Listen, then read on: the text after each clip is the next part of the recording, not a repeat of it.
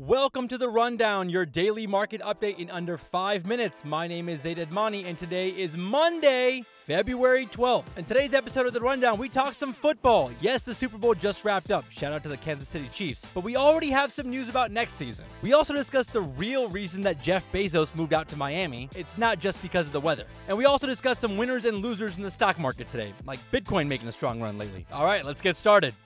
Let's start off with a quick recap. Guys, the stock market hit another milestone last week. The S&P 500 finally broke above 5,000 for the first time ever. The stock market continues to be on a heater. It's kind of like Patrick Mahomes right now. No matter how many people count it out, it is resilient under pressure. And just like Patrick Mahomes, it's achieving new heights and breaking records. That might be enough football analogies for this episode. Markets have now been up for 5 weeks in a row and up for 14 of the last 15 weeks. And markets seem to be off to a great start today. All three major indices are in the green at the time of this recording, around 1 p.m. Eastern. We got a lot of stuff going on this week. January's CPI report comes out on Tuesday morning, so we're going to see where inflation is at. And we're also getting earnings from a lot of big companies like Airbnb, Shopify, DraftKings, and Coinbase, just to name a few. All right, let's run through some headlines. The Super Bowl has just wrapped up, and two things seem to be clear. Patrick Mahomes might be the greatest quarterback of all time, and we're going to get more exclusive playoff games on streaming next year. You know how earlier in the year, every football fan had to download Peacock and sign up just to watch an exclusive playoff game between the Chiefs and the Dolphins? Yeah, we're going to get more of that next season as well. But this time, the exclusive playoff game will be on Amazon Prime Video. I expect this to happen every year at this point, because the NFL is getting 9 figures from these streaming companies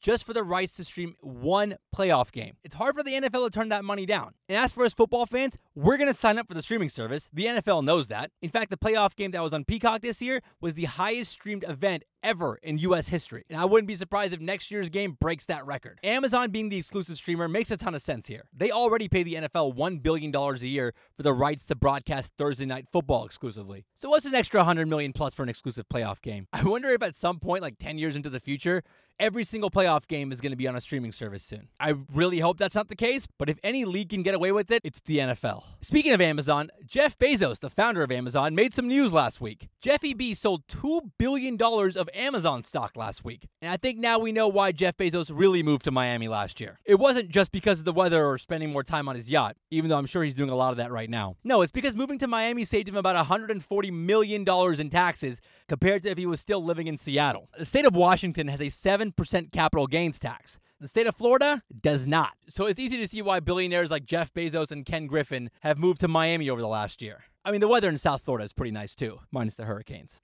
I used to live there. All right, let's talk about some stocks making moves today. One of the big winners today is Diamondback Energy. The stock is up more than 10% at the time of this recording, around 1 p.m. Eastern, after announcing a $26 billion deal to buy oil and gas company Endeavor Energy. Endeavor Energy is a privately owned company. The combined company will be the third largest oil and gas company in the Permian Basin, only behind Exxon and Chevron. We've seen a lot of oil and gas acquisitions and mergers over the last year or so, and that doesn't seem to be stopping anytime soon. Investors are loving this deal for Diamondback Energy, and it's one of the reasons why the stock is a big winner for today. Another big winner is Bitcoin. Bitcoin crossed $50,000 at the time of this recording for the first time since December of 2021. You know, Bitcoin has quietly been on a run over the last week or so. The price is up more than 13% over the last week. You know, it's funny, after the launch of the Bitcoin ETF a month ago, the price dipped to below $40,000, but it's had a nice bounce back. Things do feel a little differently right now in the world of crypto. Like, I don't have the same uncles and coworkers hitting me up about crypto like previous bull runs. And yet we got Bitcoin crossing $50,000 and creeping up in price to its all-time high of $69,000.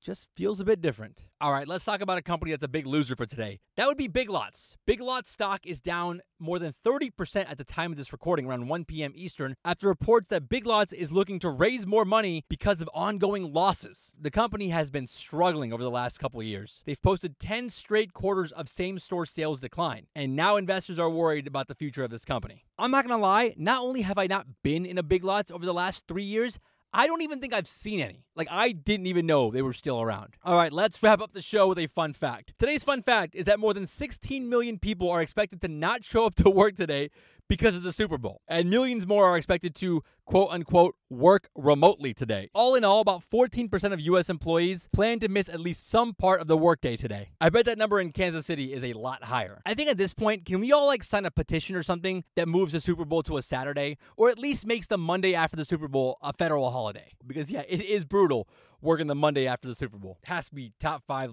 least productive days of the year. All right, guys, that's all I got for you guys today. Thank you guys so much for listening. Remember, we have another action-packed week, so make sure you tune in every single day this week. We'll see you guys back here tomorrow.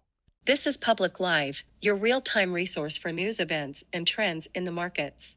All views presented in this show reflect the opinions of the guests.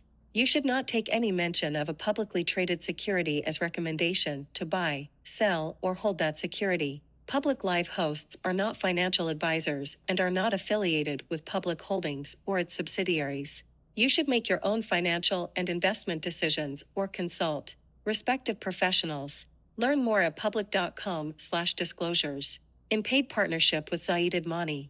Brokerage services for U.S. listed, registered securities are offered by Open to the Public Investing Incorporated, member FINRA and SIPC.